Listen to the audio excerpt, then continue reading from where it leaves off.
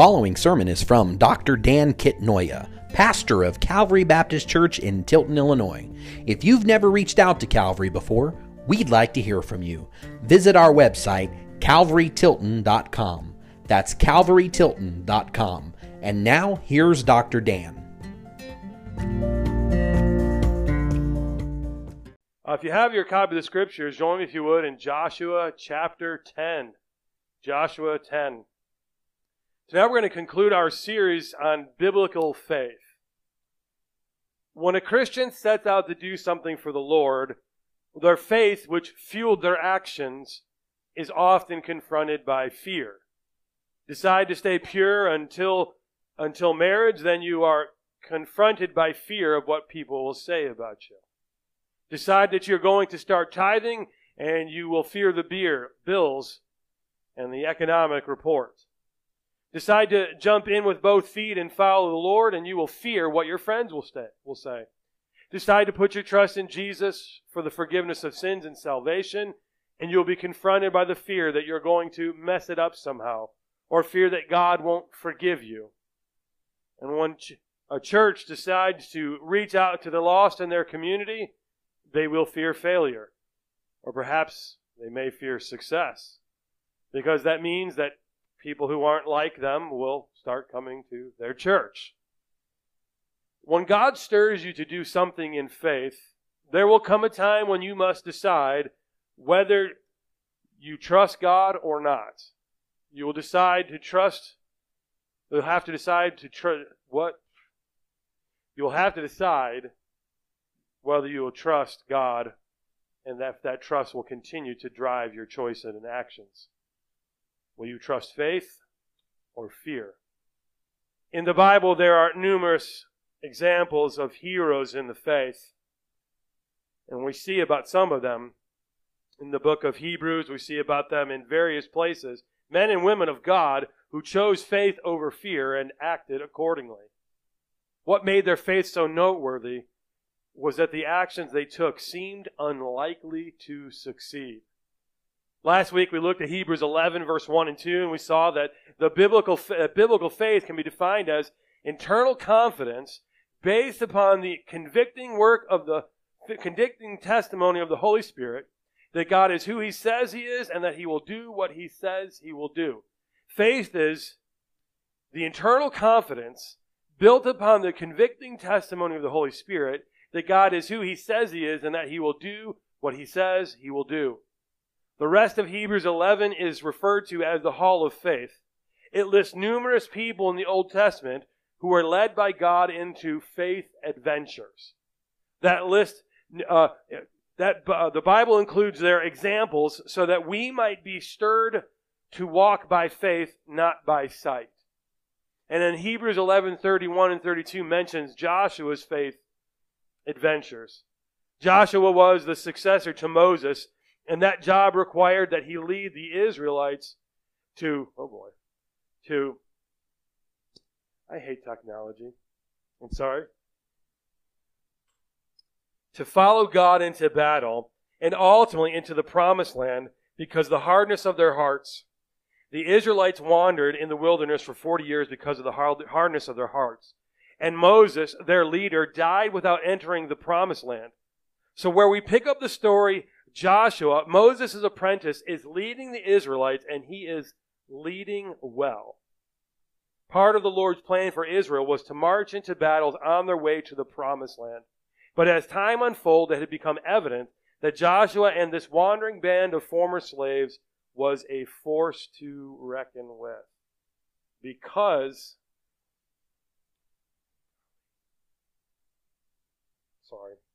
Can you just pause for a second with me? I am learning my wife's tablet, and she halfway explained to me how it works, and I'm figuring it out as we go. All right.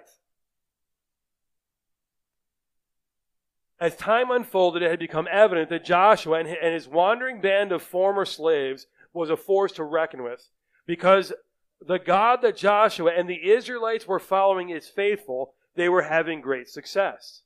And this band of nobodies was starting to understand that their success was directly linked to their faithfulness to God. If they were faithful, God was faithful. If they were unfaithful, God was still faithful, but they didn't enjoy the benefits of their relationship with Him, and this led to failure, which is exactly what God said would happen. The Israelites saw the faithfulness of God, but they learned the hard way in the first battle of Ai that God removes His blessing and protections when we are disobedient. The result of their unfaithfulness was that the Israelites scattered like buckshot as they ran from the battle and suffered great loss. After the humiliating defeat, the Lord led them once again into a decisive victory in the battle against Ai. On another faith adventure, Joshua led the Israelites on what appeared to be a fool's errand, in which they marched around the impenetrable walls of Jericho for 7 days. Then on the seventh day they blew the ram's horn, and the walls of Jericho came tumbling down. They won a decisive victory that day, not because of their great battle plan, but because of their great God. Word of Israel's success spread quickly. So a group of people from Gibeon traveled to Joshua in Gilgal, and they brought props with them like rotten bread, and they wore clothes with holes in them to make it appear like they had been traveling for quite some time since they left home. They did this to trick Joshua into entering a peace treaty with them. Why? The people had heard reports of Israel's mighty God giving them victory on the battlefield. Believing that the men of Gibeon were from a distant land, Israel made a peace treaty with them and didn't consult God.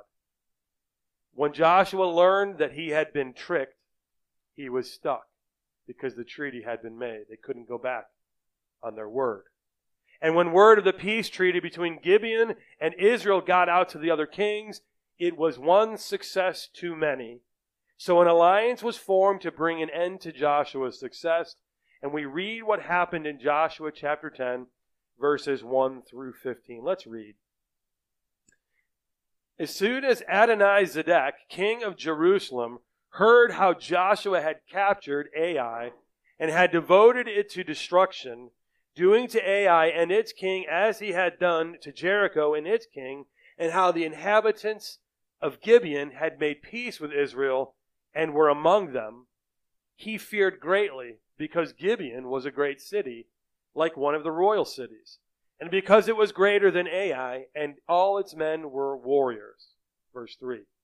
So Adonai-Zedek, king of Jerusalem, sent to Hoham, king of Hebron, to Piram, king of Jarmuth, to Japhia, king of Lachish, and to Debir, king of Eglon, saying, Come up to me and help me, and let us strike Gibeon, for it has made peace with Joshua and with the people of Israel.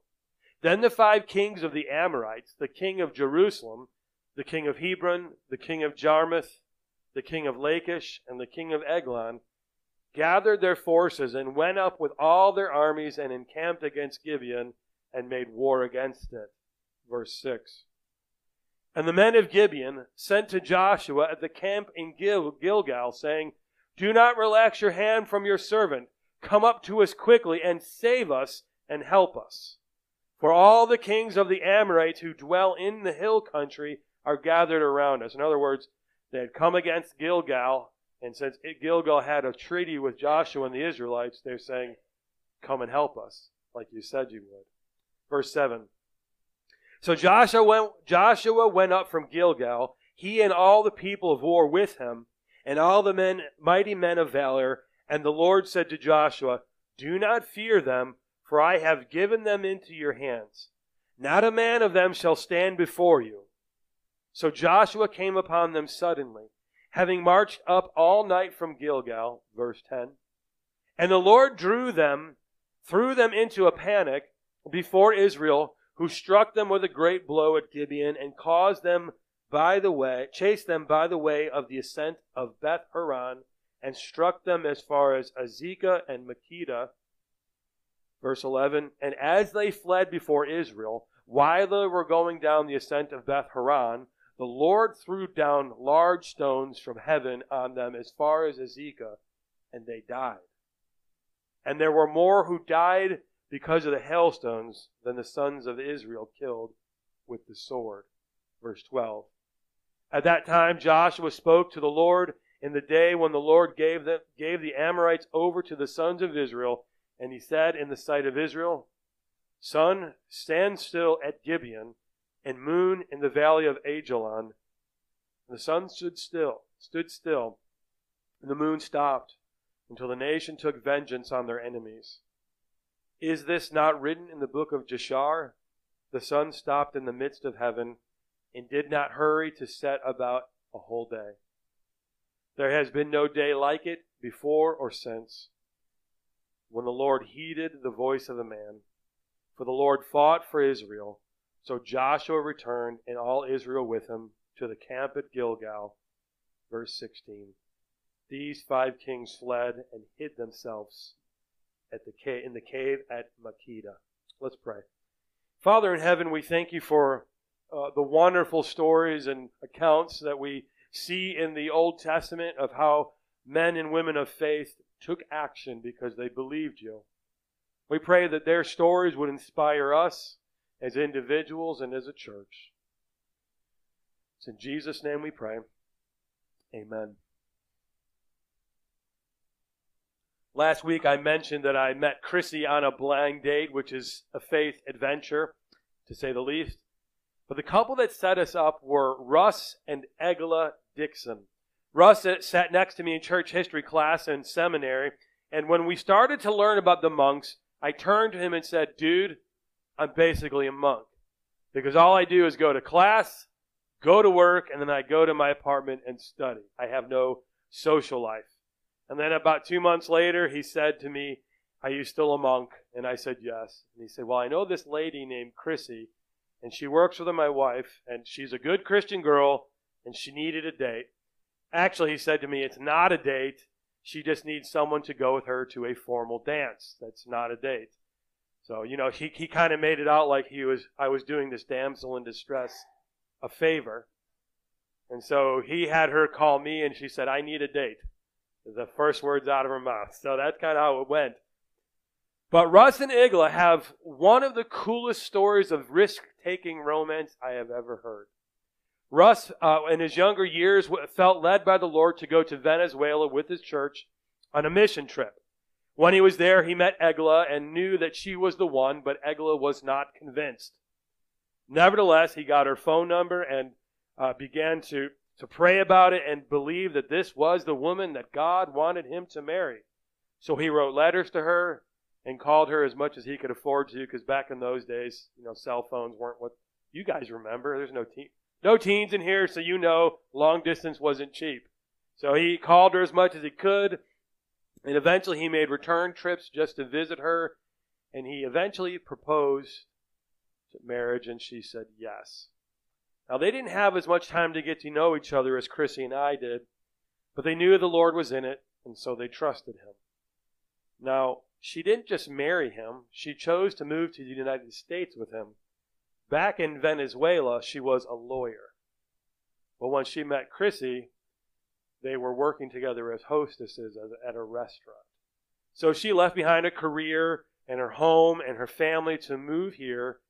But she was following the Lord, and she was happy to trust the Lord, and she was happy with Russ on this faith adventure. I imagine that was scary for her. But she chose to trust the Lord's leadership.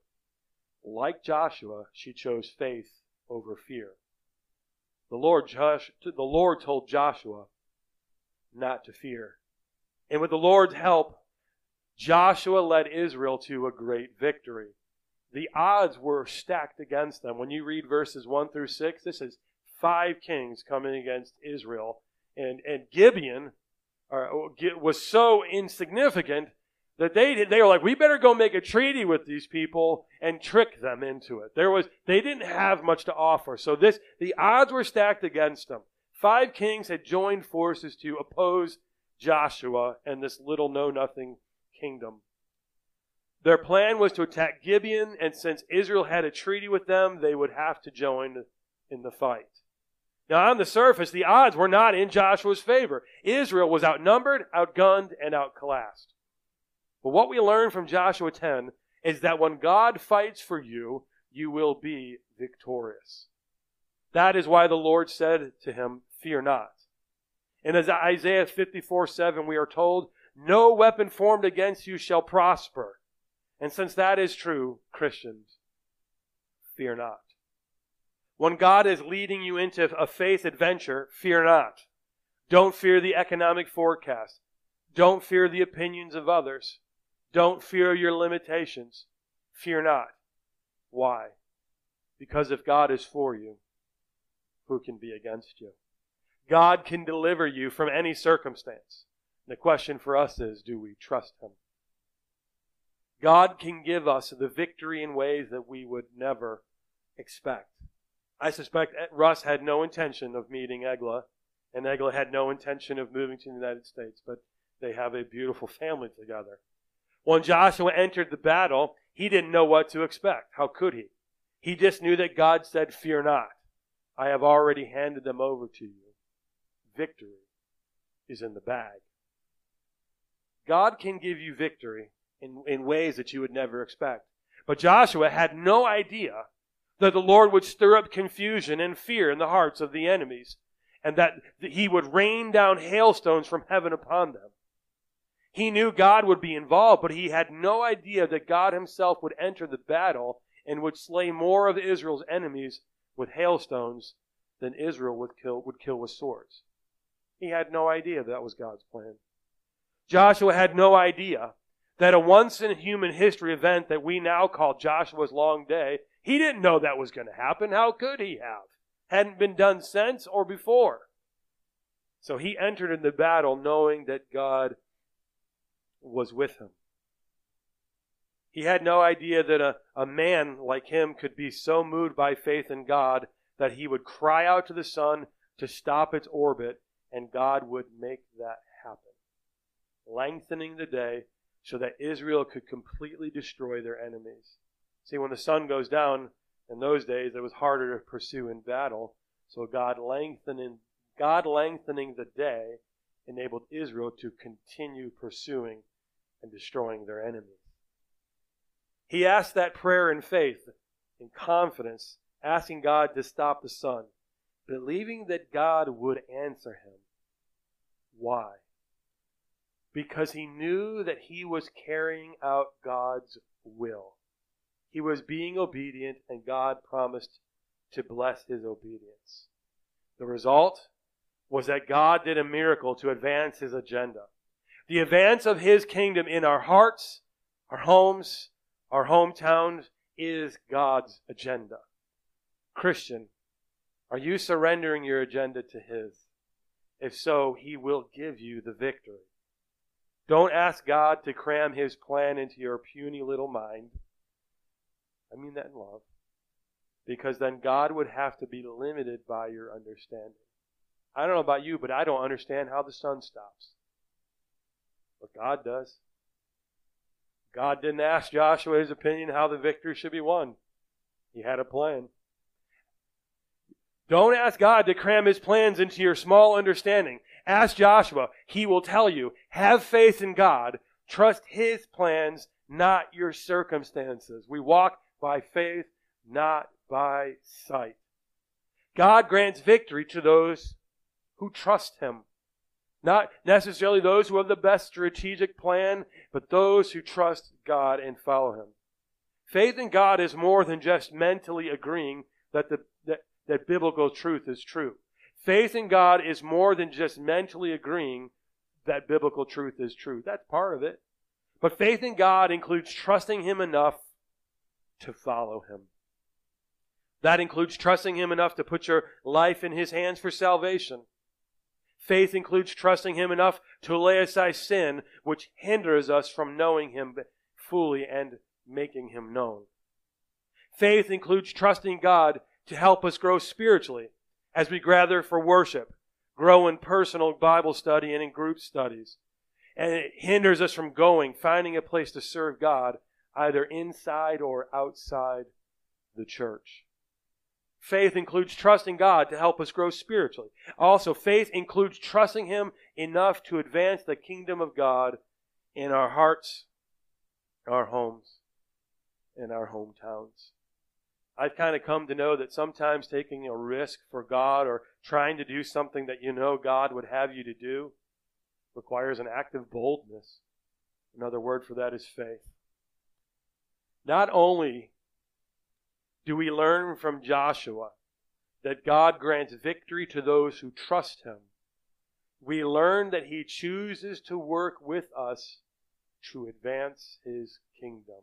God chooses to work with us, through us, to advance His kingdom. That's one of the beautiful takeaways of the story of Joshua. God works through people who trust Him. Divine deliverance and human initiative work hand in hand. Now, God can give victory without us doing anything, but He has chosen in His wisdom to work in us and through us. Look again at verse 7 through 10. Divine deliverance and human initiative work hand in hand. So Joshua went up from Gilgal, he and all the people of war with him, and all the mighty men of valor. And the Lord said to Joshua, "Do not fear them, for I have given them into your hands. Not a man of them shall stand before you." So Joshua came upon them suddenly, having marched up all night from Gilgal, and the Lord threw them into a panic before Israel, who struck them with a great blow at Gibeon, and chased them by the way of the ascent of Beth Horon, and struck them as far as Azekah and Makkedah. They chased them home, is what that basically meant. We see that Joshua took action and he used strategy. He ambushed them. This was a good strategy, but he ambushed them. This is a good strategy, but good strategy would not have won the day. They were only successful because God gave them the victory. Divine deliverance and human initiative work hand in hand. God doesn't need you to pray in order for Him to be victorious. We are the ones who need to pray. When we pray, we are working hand in hand with God's plan. And His plan is to include the prayers of His people in this work, whatever that work may be. Joshua prayed, and the unexpected happened. When you share the gospel with someone, and they put their trust in Jesus, the Bible gives God the credit for everything that takes place for us to be saved. The Bible gives God the credit for everything that takes place for us to be saved. Yeah, we respond, but God was the one that sent the messenger. God was the one that came up with the gospel. God was the one that convicted. God was the one that made the gospel ring true in the ears and hearts of the hearer. Yeah, God works in us and through us. Our work as evangelists is included in the process. God is the one who gets the credit, but our work as evangelists, as witnesses, is included in the process. The Holy Spirit is the one who leads someone to share the gospel with an unbeliever. And so she does. And the unbeliever hears. At this time, they respond by putting their trust in Jesus. They did so because the Holy Spirit broke through their hard heart and led them to repentance and faith. God gets the credit, but He graciously involves us in the joyous task of reaching the lost. When a couple decides to put Jesus at the center of their marriage, and this leads to blessings in their home, human initiative was indeed involved, but God led them into the truth about the blessing that comes when he is joyfully received as the king of the home. God led them to that. Not human wisdom, not worldly wisdom, God. And when they trusted God and followed his lead, he blessed them. From Joshua chapter 10, we also learn that God is right there in the heat of the battle with his people. He's there in the heat of the battle when your home is kind of tumultuous. He's there in the heat of the battle in your heart when you are filled with fear. And he's there in the heat of the battle with his people. That's what we see in Joshua 10. I don't know what you're going through this week or this last few months, but I do know that you're not going it alone if you're a child of God. God is with you. in the heat of battle. So trust Him. The circumstances may be real, but don't let the circumstances appear bigger to you than God. Don't fear the circumstances. The Lord is fighting alongside of you. When the Lord fights for you, there is no reason to fear. Fear is the antonym, that is the opposite of faith. Fear, simply stated, is weak faith or unbelief. As unbelief gains the upper hand in our thoughts, fear takes hold of our emotions. I'm going to say that again. As unbelief gains the upper hand in our thoughts, fear gains hold of our emotions. Our deliverance from fear and worry is based on faith, which is the opposite of unbelief. Jesus is able to conquer your problems for you. He proved that when He conquered the grave, rising victorious over it. In this life, we've got problems. We've got real problems. But we all know that death is the biggest foe that any person faces, or we think so. But Jesus overcame that. The Lord who went to the cruel cross and died on it for you and went down to the depths of death itself and rose again says to you, fear not, I am able to conquer this problem too. Jesus is right there with you in the midst of your problems.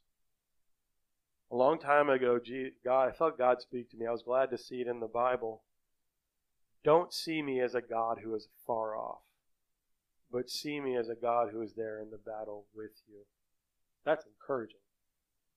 He encourages us to see Him as He really is, a God who is right there in the heat of battle with you. So the question for us is, will we trust God? Will you choose to live your life His way? Well, that, my friend, is an act of faith. This is an act of faith because we doubt that we can be happy without sin. I can't give up the beer, the bars, and the babes and still be happy.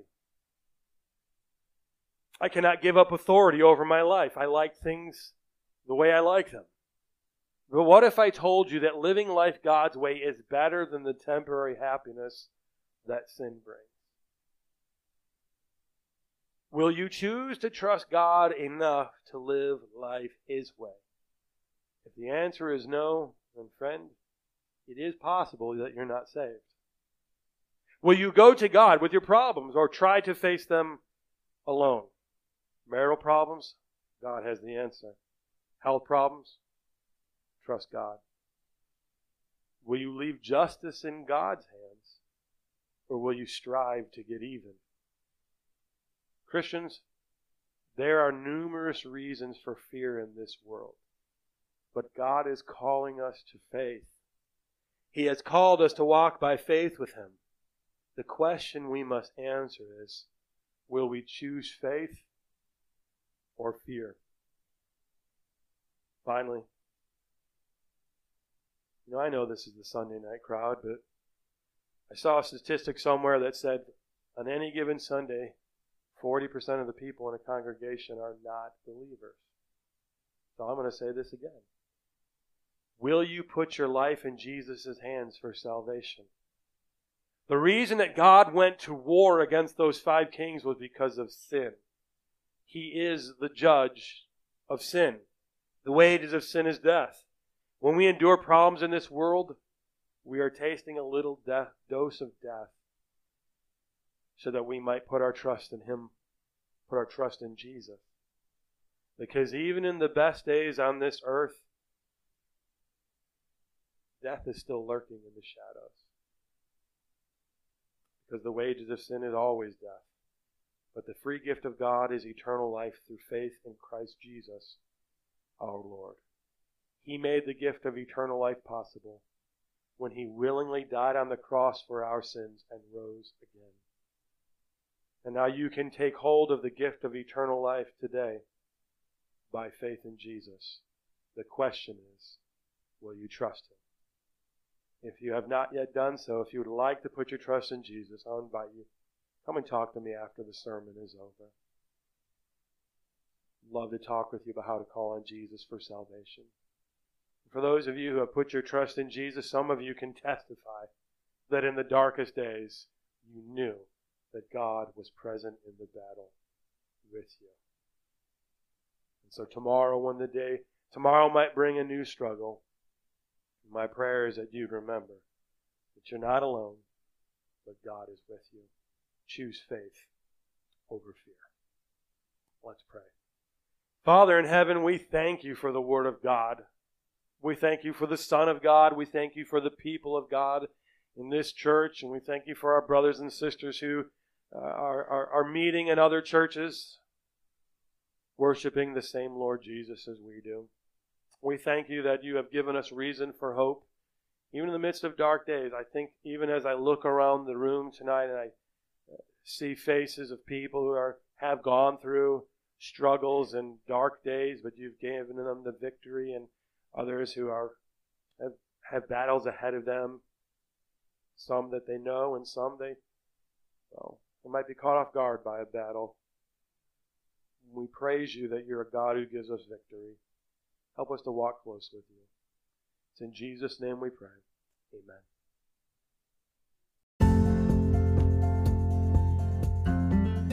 You've been listening to Dr. Dan Kitnoya, pastor of Calvary Baptist Church in Tilton, Illinois. If you'd like to learn more, visit our website, calvarytilton.com. That's calvarytilton.com. Thank you for listening.